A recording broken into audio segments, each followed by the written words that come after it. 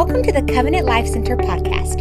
We're so thankful that you chose to listen to this message. To get more connected with us, you can look us up on all social media at CLC Victoria and download our app. Now, here's this week's message. In this series, we're talking about the secret of being unbalanced for God. The secret of being unbalanced for God. I had a conversation with somebody earlier this week. They had contacted me and they called me, somebody from out of town. And they were just updating me, and I was kind of updating them with what's going on in my life, and they were telling me what's going on in their life. And like this person told me, they said, Caleb, like if there's one thing I cannot stand, and they had no idea that we were talking about this series. I think it's awesome how the Holy Spirit works, right? He was like, man, Caleb, if there's one thing I cannot stand, I can't stand whenever things are unbalanced. Like, I like to keep everything imbalanced. Like, I have a great job. I have a great security in my revenue, in my income. I love my family, and I have great kids. They're going into college. And I just love my church. And I'm just so thankful for God's hand on my life. But this past week has been a little tough. How many of you know that sometimes we can let the little things get the best of us, right? So he was like, man, Caleb, like this week, dude, my phone broke. My kid broke my phone. And then after he broke my phone, I got a new phone. And then the next day after I got my new phone, I put my headphone jack in, and then the headphone jack broke off and my phone broke again. So I had to go get another phone, and then I went to the store, and I was talking to the person at the store, and I told them, hey, don't I have warranty on this? I just came in here and purchased yesterday. He said, sir, that is your fault. Like, that's your fault that your phone broke. We're not going to do anything. He said, let me talk to the manager right now, right? You ever done that? It's like, let me talk to the higher up right now, you know? So, and then with traffic, and then things were going a little tough at work, and he just felt like things were unbalanced. He just felt like things were unsettled. And the truth is, we have to ask ourselves this question: how do we incorporate God in our day-to-day life, right? The big question is, you know, I got this going on. I got my family. I got my friends. I got my career. You know, I got my church. I have so many different things. You ever feel like you're juggling things, right? It's like you're a jack of all trades. You're trying to do everything right, but then you're trying to keep God first, and it's tough, right? So we like to think of something in our minds like, okay, like I'm going to give God my Sundays. I'm going to give God my Wednesdays. I'm going to give God 20% of my life, and then it'll kind of balance itself out. But one thing I've learned in life is that we do not build God around our lives, but we actually build our lives around God. See, Jesus is not a supplement. Jesus is our supply. Jesus is not an accessory. Jesus is everything that we need in life. In order for us to push through, in order for us to push forward, there's no such thing as being balanced in God. It has to be 100% God, 100% His will, 100% His word, 100% His purpose, His kingdom. Seek first the kingdom of God, and everything else shall be added unto you. Do we have any people in here that love Jesus? Come on. So can we just stand together as we get into Scripture this morning? I'm super pumped up, as you can tell. We're going to be going into Genesis chapter 29, verse 16 through 30. I'll wait a couple seconds for you guys to get there. Genesis chapter 29, verse 16 through 30. If you got a Bible, awesome. If you got a phone Bible, tablet Bible, or maybe you don't have a Bible, we'd love to give you a Bible at the end of service. If you can go to the Connection Center, we'd love to bless you with a free Bible. If you don't have a Bible, you can check it up on the screen. Once you're there, say, I'm there. If you're not there, say, hold up. I heard a couple hold ups, I think. I don't know what that was. We'll wait a second, okay? Cool. All right, we're going to go ahead and get started. You've had enough time. Let's do it. All right. So it says this. Now Laban had 2 daughters. The name of the older was Leah, and the name of the younger was Rachel.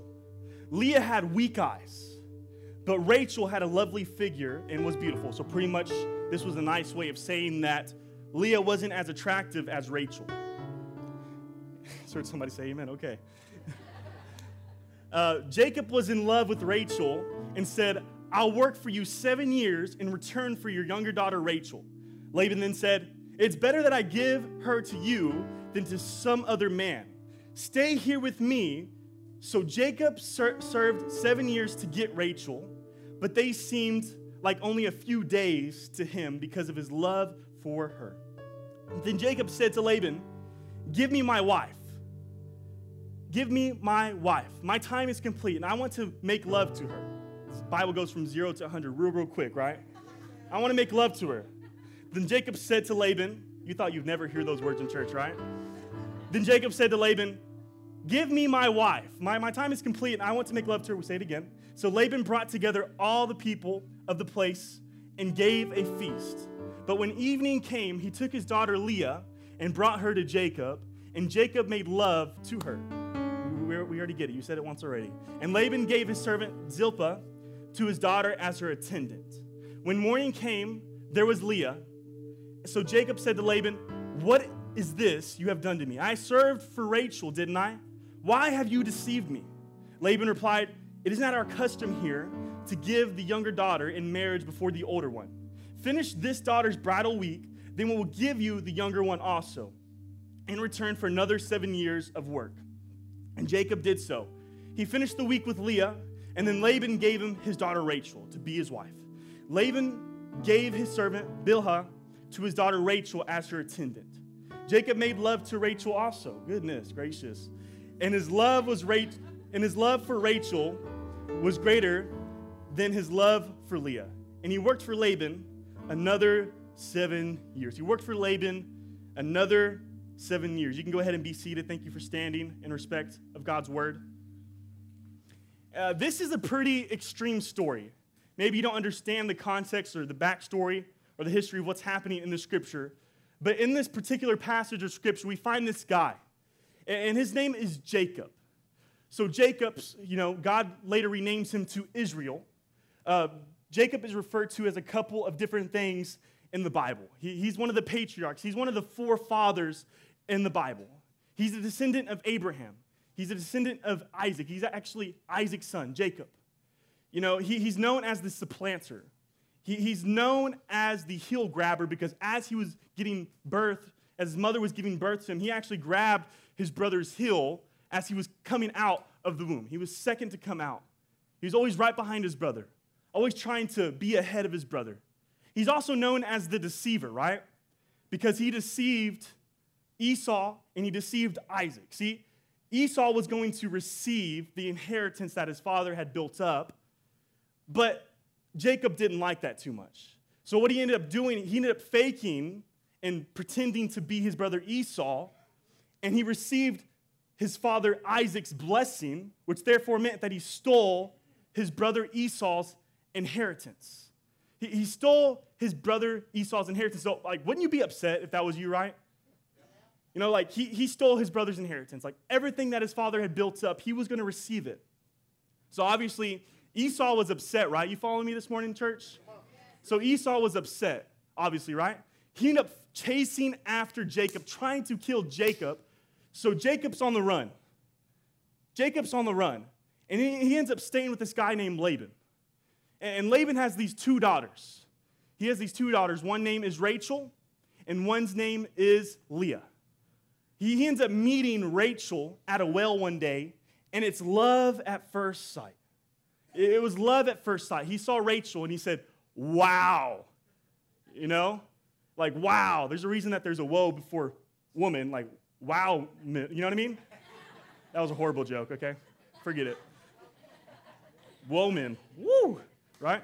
So, he was like, wow, she's gorgeous. I want her to be my wife, So he ends up coming to an agreement with Laban, the father, and he says, I'll work for her, 7 years. He just said, I'll work for her for 7 years, and then, I'll work for you 7 years in order for me to receive her. And probably, Laban's daughter, Leah's on the side. He's like, what about her? I don't care about her. I want Rachel, right? So he ends up working for Laban for 7 years, right? They had an agreement. It was supposed to be set in stone. And then after this 7 years, he approaches Laban and says, hey, man, I worked the 7 years already. like, now it's time for me to marry your daughter Rachel. So he ends up going through with the wedding ceremony, only to find out the next morning that he married the wrong girl. He married the wrong girl. Like, my question is, like, how in the world did he not know that he married the wrong girl, right? It's like, wake up this morning, what the heck? Who are you, right? Well, there's a couple theories on this. One theory is, it was so dark in the evening time whenever they had the wedding, and plus her attire, it was customary for, ladies to be clothed from head to toe with the veil and everything like that. So we can guess that she was probably dressed from head to toe. Plus it was dark and he didn't recognize her until the next morning. Possibly, Jacob was drunk because after 7 years of working his butt off, he probably just said, like, oh, forget it, I'm going to enjoy this night, right? And he didn't have the right conscience to enjoy her, just to realize that, that was Leah, not Rachel. Another idea is, it's way different it was way different back then than it is now, because nowadays we date before marriage, we get to know a person before marriage, but back then they were arranged marriages, right? So like most likely he didn't have a conversation with either Rachel or Leah too much. He didn't really get to know them. He probably just saw them. So I think it would be safe to say that since they were sisters, they probably looked a little bit alike, but Rachel was probably much prettier than Leah. Like that's what Jacob's perspective was. So they probably had a similar build as well. So at the end of the day, he married the wrong person, right? He married the wrong person. And he actually approaches Laban and he says, like, yo, dog, like, what the heck? Like, I don't know if you have any beef with your parents-in-law, but I think it's safe to say that Jacob had some beef with his father-in-law, Laban, right? So he said, like, I thought we came to an agreement. I thought you said that after these 7 years, I could marry your daughter Rachel. I thought we had an agreement, man. What the heck? So what had happened was Laban's response to him is like, hey, like, it's customary for you to marry the older daughter before you marry the younger daughter. That's just the way that we do things. That's tradition. I bet you Jacob was like, I wish you told me that from the beginning, man. What the heck? So I guess, Leah was a lost hope, and he was like, I'm just going to try to get her married. I don't know. You ever been, like, have a kid, and he's getting older, you're like, man, we got to get him with somebody. Nobody in this place, and you're, like, doing whatever it takes, right? So he manipulated Jacob, right? And what happened was, he said, if you want to get Rachel, then you must work 7 more years. You got to work 7 more years. Like, that's a long time to us, right? Like, can you imagine, like, Jacob worked a total of 14 years for one girl. Like, Jacob, the deceiver, Jacob, the one who deceived his brother Esau, the deceiver was deceived. The deceiver was deceived. He was deceived by Laban. Yet he proceeded to work 14 years for one person, right? My question is, like, why in the world would Jacob work 14 years for one individual? Why would he work? Like, that's a long time, right? In terms of today, 14 years of your life. Can you imagine 14 years of your life grinding, working out in the field, sweat on your brow, blood, sweat, and tears, just hard night, like, for just one person, 14 years. But it says that he loved her so much that it seemed like things were only like a couple of days. So he ends up working for Laban for 14 years. See, why did he do that? Love. See, he was so unbalanced for his love for Rachel that he was willing to do whatever it took in order for him to get what he wanted. He was so unbalanced in his love that he was willing to do whatever it took. He was willing to do whatever it took, and he was not going to stop short, or he wasn't going to settle for less than what he was promised. Jacob was driven by love. My sermon title this morning is Love Driven. Part 3 of this Unbalanced series. Turn to the person next to you and say, Love Driven. Love Driven. Let's pray, and then we'll get into the Word of God. And yeah, we'll try to get out of here as soon as we can. Let's do it. God, I thank you, Lord, for this morning. I thank you, Lord, for your Holy Spirit, Jesus. I pray that your presence, Lord, would just overtake me, Father God, and overtake this service, God, that these ordinary words would become supernatural, God. that it would become extraordinary, God, that this isn't for nothing, God. Us coming together on Sunday mornings, Lord, waking up early, getting the family ready, this isn't for nothing, Lord. This is for a purpose. This is for your purpose, God, to bring the church body together. So I pray that this morning, Lord, that you would just anoint me, God, as a speaker. I pray that our hearts would be open to receive the word that you have for us today, God. We love you, Jesus. We give you all the glory. We give you all the honor. We give you all the praise because you deserve it, God, and we love you. I feel your presence, Jesus. I thank you right now, God. Have your way today. And the church said, if you love Jesus, can you give him a shout of praise right now? Come on.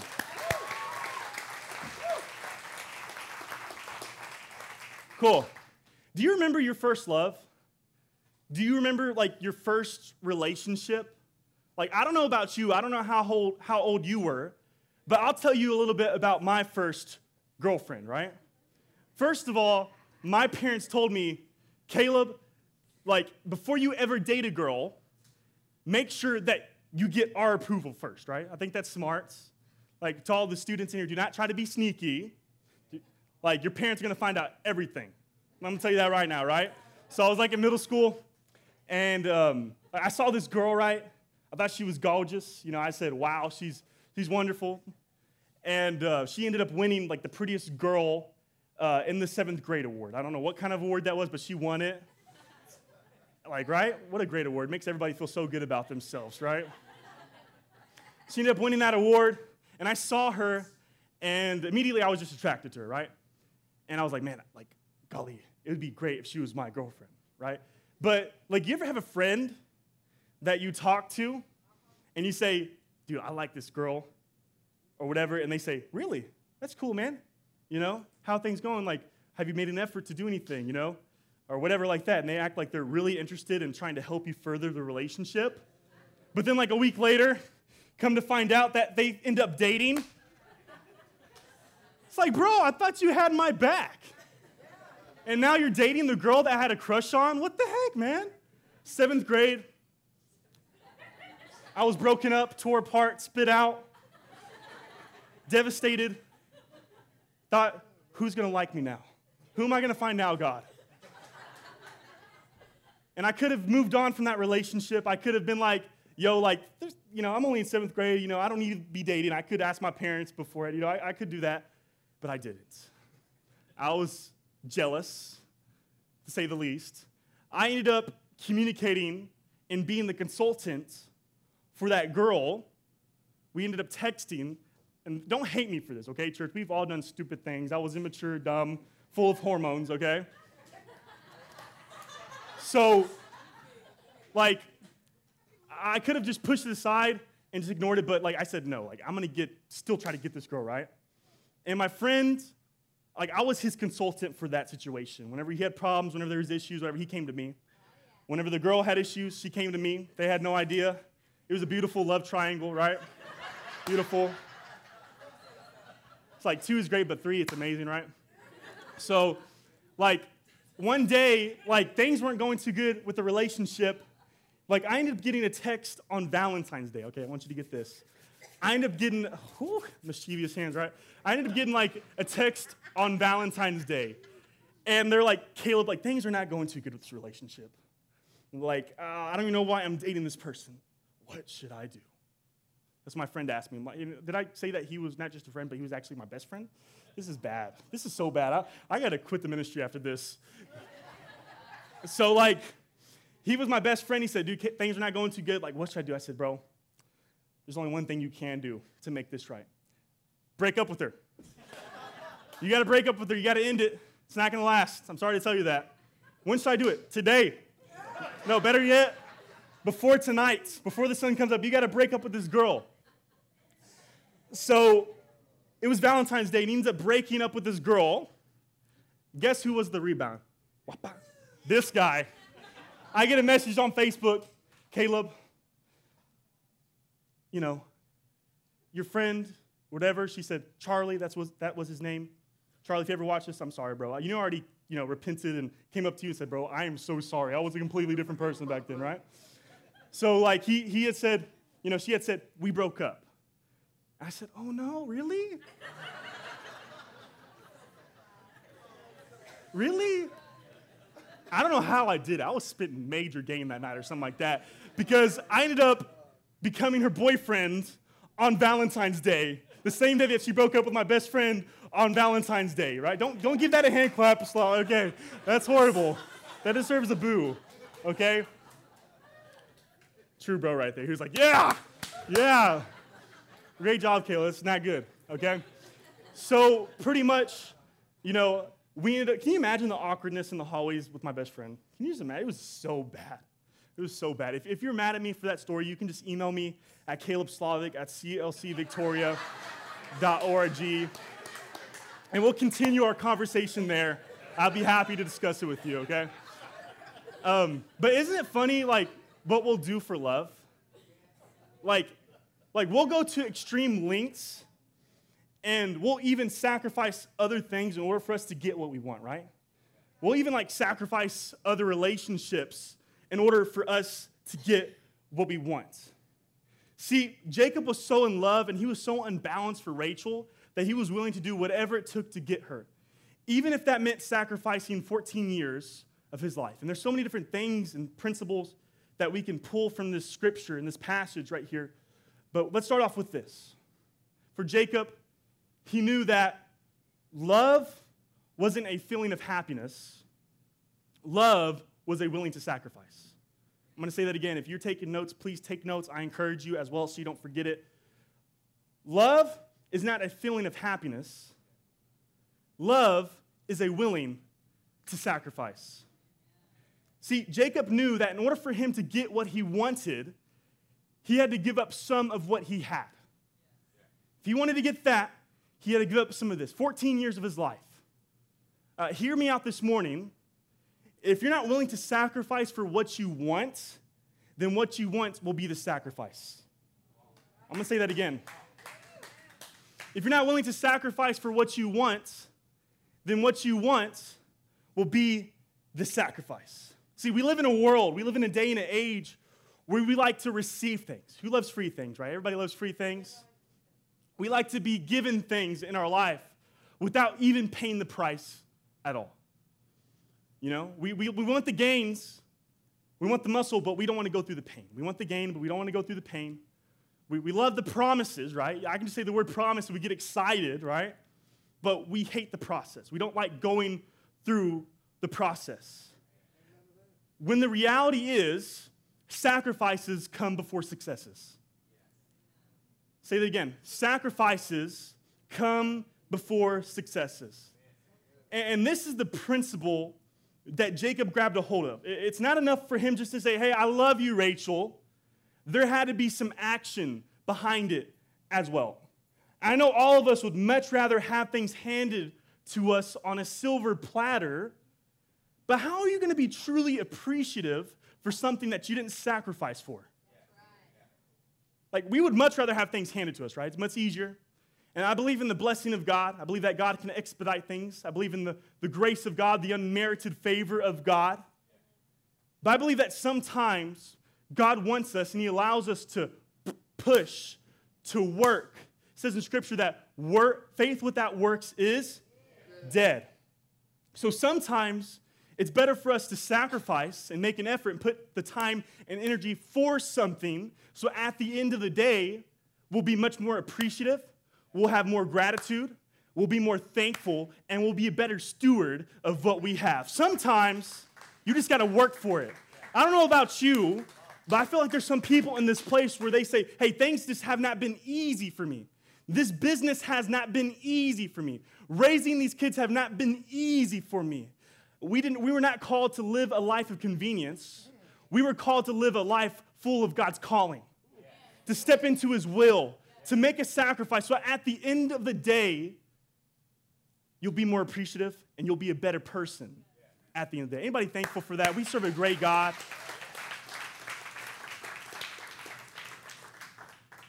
You know one thing I admire about Jacob? Even whenever things were unfair, even whenever things were unbalanced, he didn't let that get in the way of his unbalanced love for Rachel. He was done wrong. It was not good. But he did not let that get in the way of his unbalanced love for Rachel. And we live in an unbalanced world. We live in a broken, and we live in a hurting, we live in an unpredictable world. Can't even go on social media, can't even turn on the news, like once a week without you seeing a horrific event, a catastrophe that even raises your anxiety. Like more than ever right now, I think it's safe to say that we need saving. Our country needs Jesus. This world needs Jesus. So the question is, how do I live through an unbalanced world? How do I go through an unbalanced world? How do I make a difference to go through an unbalanced world? Well, you got to have an unbalanced love for God. So in order for you to go through an unbalanced world, you got to have an unbalanced love for God. So the question is, how do we develop and how do we have an unbalanced love for God? How do we do that? I want to be unbalanced in my love for God. I want to be driven by love. How do I get there? My first point this morning is we have to know that God first loved us. God first loved us.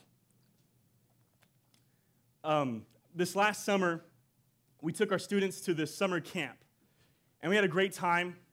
And I was, doing the routine of checking up on the students every night, checking and seeing how things were going, see if they needed anything, see how their day went, see what their low points were and their high points were, and just to talk to them.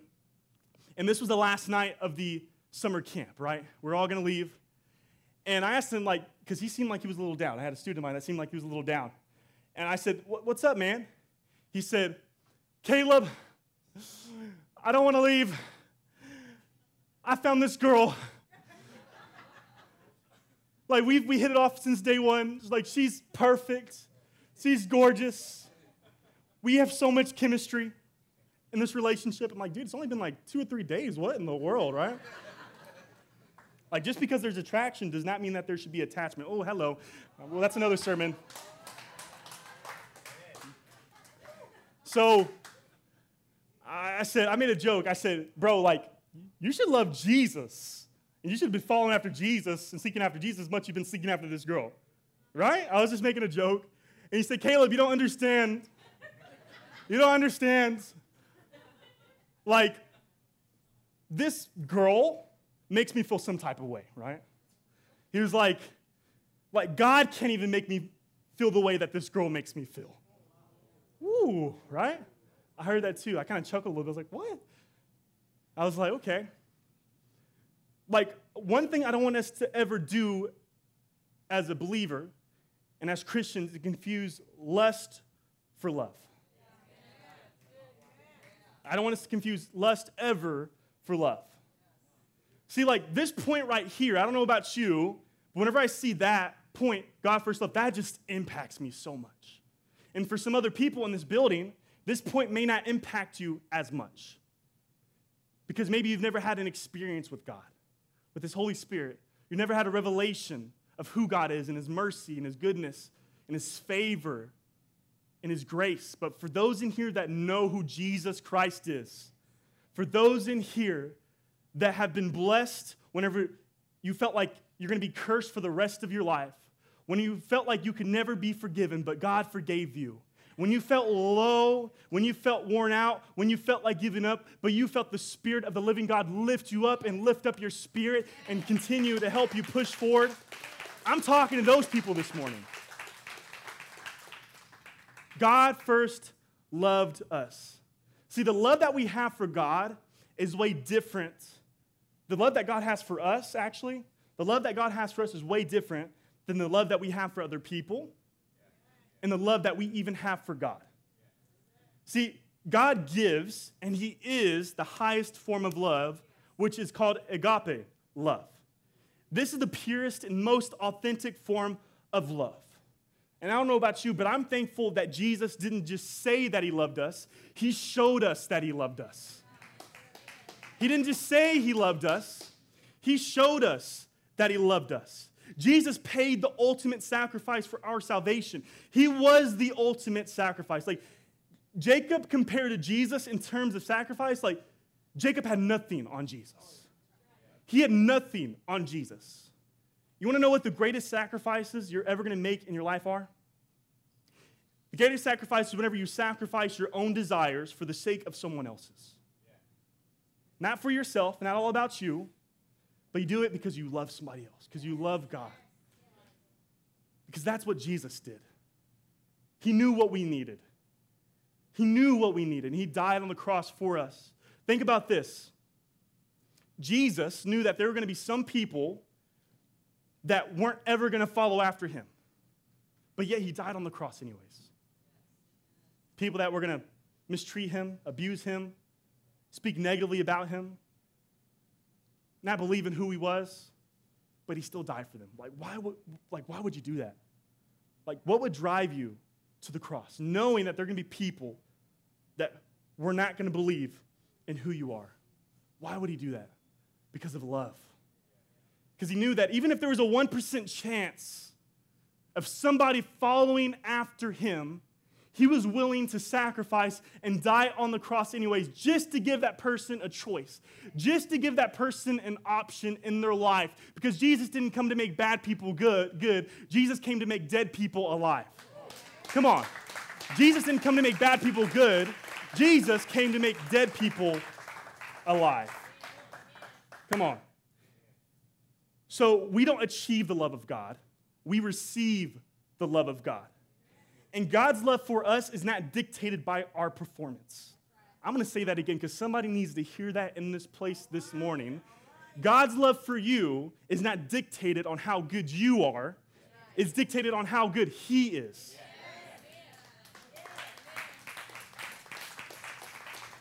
God loves you. If you grab a hold of one thing this Sunday morning, I want you to know that Jesus loves you, that Jesus died on the cross for you. And Jesus loves you so much, and he loves you just the way you are, but he loves you way too much to keep you the way that you are. Come on. Romans chapter 5, verse 8 says this, "But God demonstrates his own love for us in this. While we were still sinners, Christ died for us. For while we were still sinners, while we were jacked up, while we were broken, while we had sin in our life," Jesus said, I know that the world and other people may see them as trash, see them as a lost hope, but I see something inside of them. I see greatness on the inside. I love them, and I want them to find me. I'm willing to die on the cross for them. I'm willing to go through the pain. I'm willing to take the bruises. I'm willing to take the stripes on my back. I'm willing to hang up there on the cross and, give my last breath saying, "It is finished." I'm willing to give everything up for them because I want them to receive everything from me.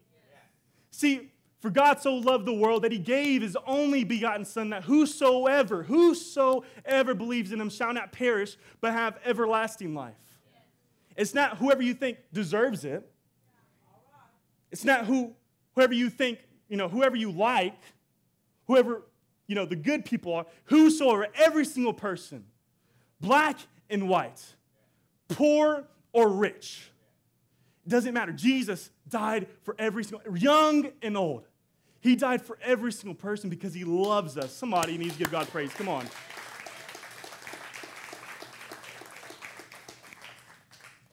See, Jesus loved you before you even thought of by anyone else. And this stirs me up in my spirit. Jesus loves you before you were even thought of by anyone else. Before we ever loved him, he loved us. The reason that we are called to love is because God first loved us. And the selfless love that we have for God should enable us to endure all things that we go through in our lives. See, one thing I love about love is love makes all things bearable. Love makes the unbearable things bearable in life.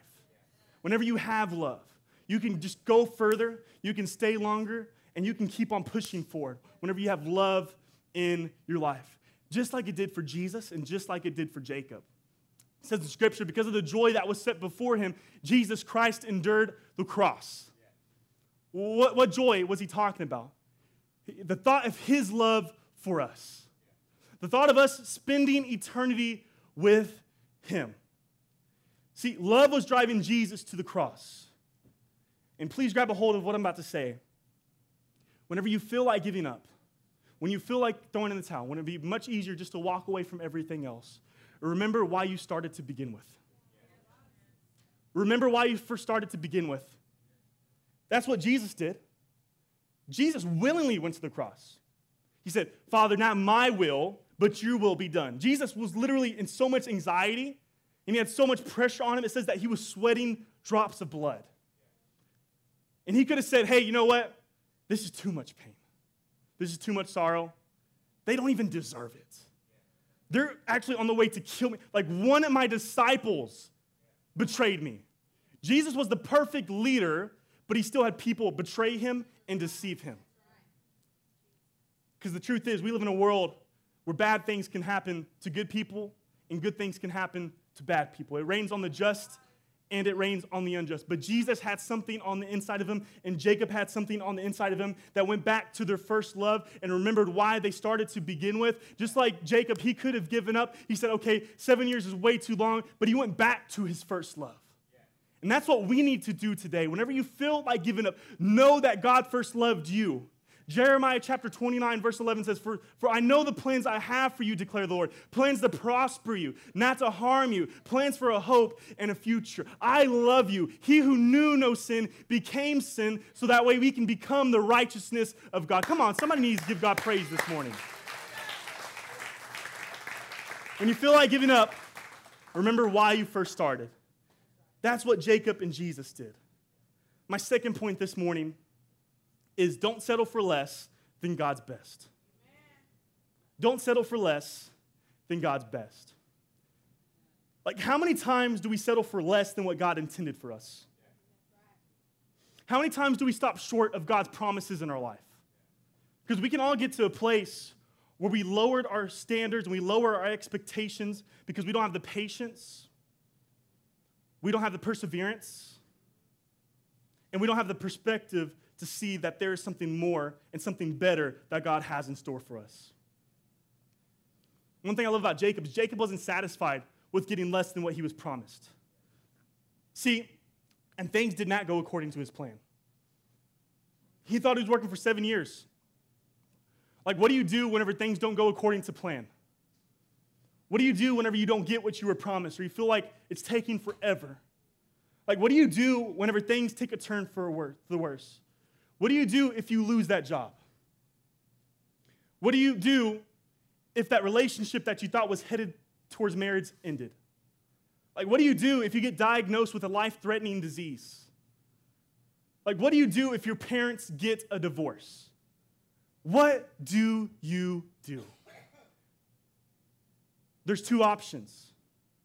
We can either say there's no hope and we can give up, which I do not like that option, and I don't think anybody should ever choose that option, ever. And if you're in this place and you feel like giving up and you feel like ending it all, you need to find people that are going to be around you, that are going to support you, that are going to love you, to lift you up. You need to surround yourself with the right people and watch what you allow and who you allow to speak in your life, because you were created for a purpose. You were created for God's purpose. You are so loved. If you could only imagine how much God loves you and what he has ahead of you, he loves you. But we can either say there's no hope and we give up, or I love this option. We can have faith. We can have faith. We can build our house on the rock, on Jesus Christ. We can have faith and push through for something better. Romans chapter 8, verse 28 says, God works all things together for good for those that love him and are called according to his purpose. Like, God can take all the jacked up things that you've done in your life, whether it was your fault or if it wasn't your fault, and he can make it work for good. He can make it work for his glory. See, in your test, there's a testimony. In your mess, there's a message. Your story is for God's glory. Everything that you go through in life, God has a beautiful way of turning things around. Amen? See, the one thing the enemy wants us to do, he wants us to compromise for counterfeits. I'm going to say it again because somebody said that was good. All right? The enemy wants us to compromise for counterfeits. Like, Jacob didn't compromise for a counterfeit. He didn't settle for less. Like, the devil wants you to compromise your sexual, I'm going to be real with you guys. The devil wants you to compromise, Satan wants you to compromise your sexual purity rather than you save yourself for marriage. He would much rather you stay at that minimum wage job and barely get by than to start that business that he has called you to start in order for you to further the kingdom of God. He'd much rather you come to church every once in a while when you feel like you need it or you feel like you want to go. He would much rather you do that than get involved, than get your family together and say, hey, this morning we're going to the house of God. Where you see change in your family's life and you see change in the people around your life. Like, don't settle for a Leah when God wants to give you a Rachel. I'm going to say that again. Come on. Don't settle for a Leah when God said, hey, I want to give you a Rachel. You've been settling for less for far too long. It's time for you to stop hanging out in the shallow end, and it's time to jump into the deep end and receive everything that I have for you. I can take you places you can never even imagine. I can open up doors that nobody else could even open. I can close doors that nobody else could close. Come on, somebody. I am God. Created the heavens and the earth. God loves you. He has a plan for your life. So what do we do whenever things don't go according to plan?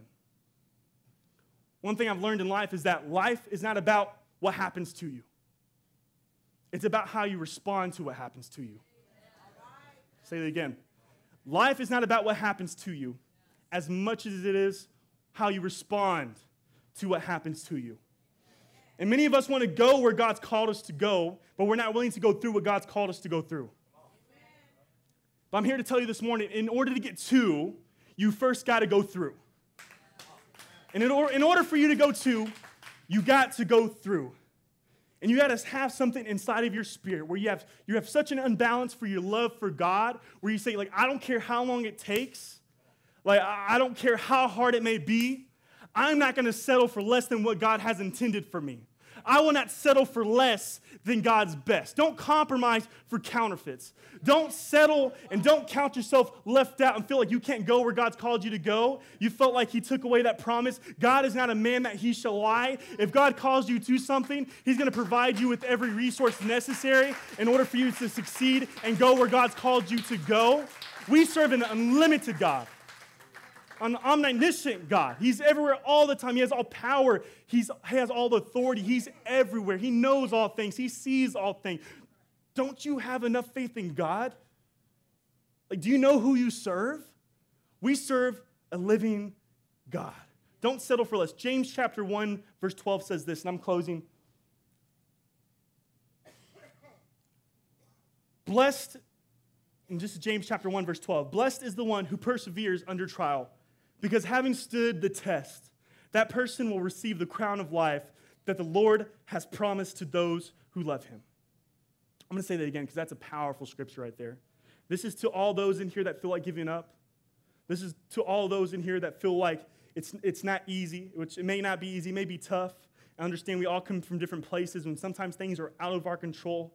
But read the scripture. Blessed is the one who perseveres under trial, because having stood the test, that person will receive the crown of life that the Lord has promised to those who love him. I love that last part. For those who love him. For those who love him. And you say to yourself, how am I going to get through it? Things didn't go according to plan. Like, I had this plan mapped out in my mind, but like, I feel like things aren't going according to plan. Love the Lord and know that he first loved you. Don't compromise your calling. And some of you are going through attacks and you're going through conflict. The greater the attack, the greater the anointing. The greater the conflict, the greater the calling.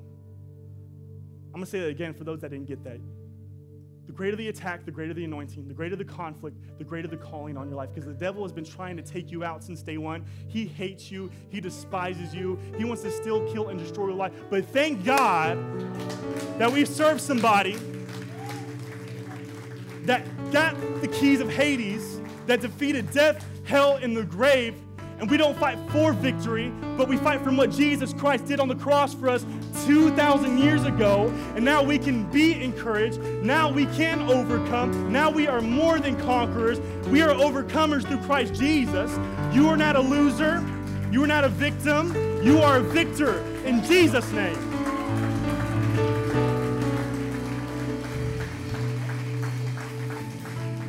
My closing statement. Life is not always fair, but God is still faithful. I'll say that again. Life is not always fair, but God is still faithful. Always be driven by your love for God and his people. Your motivation matters to God. Why are you going to that job? Why are you raising those kids? Why are you going to church? Are you doing it to bring glory to yourself, or are you doing it to bring glory unto God? Are you doing it for his people? Are you doing it for his kingdom? Because guess what? The earth will pass away, but God's kingdom will be forever. I don't want to build a sandcastle on this planet where the waves can come and the winds can come and blow it away, everything that I've built up. I want to build my life on the rock, on Jesus Christ. Our mission here at Covenant Life Center is to help our world live, give, and love like Jesus.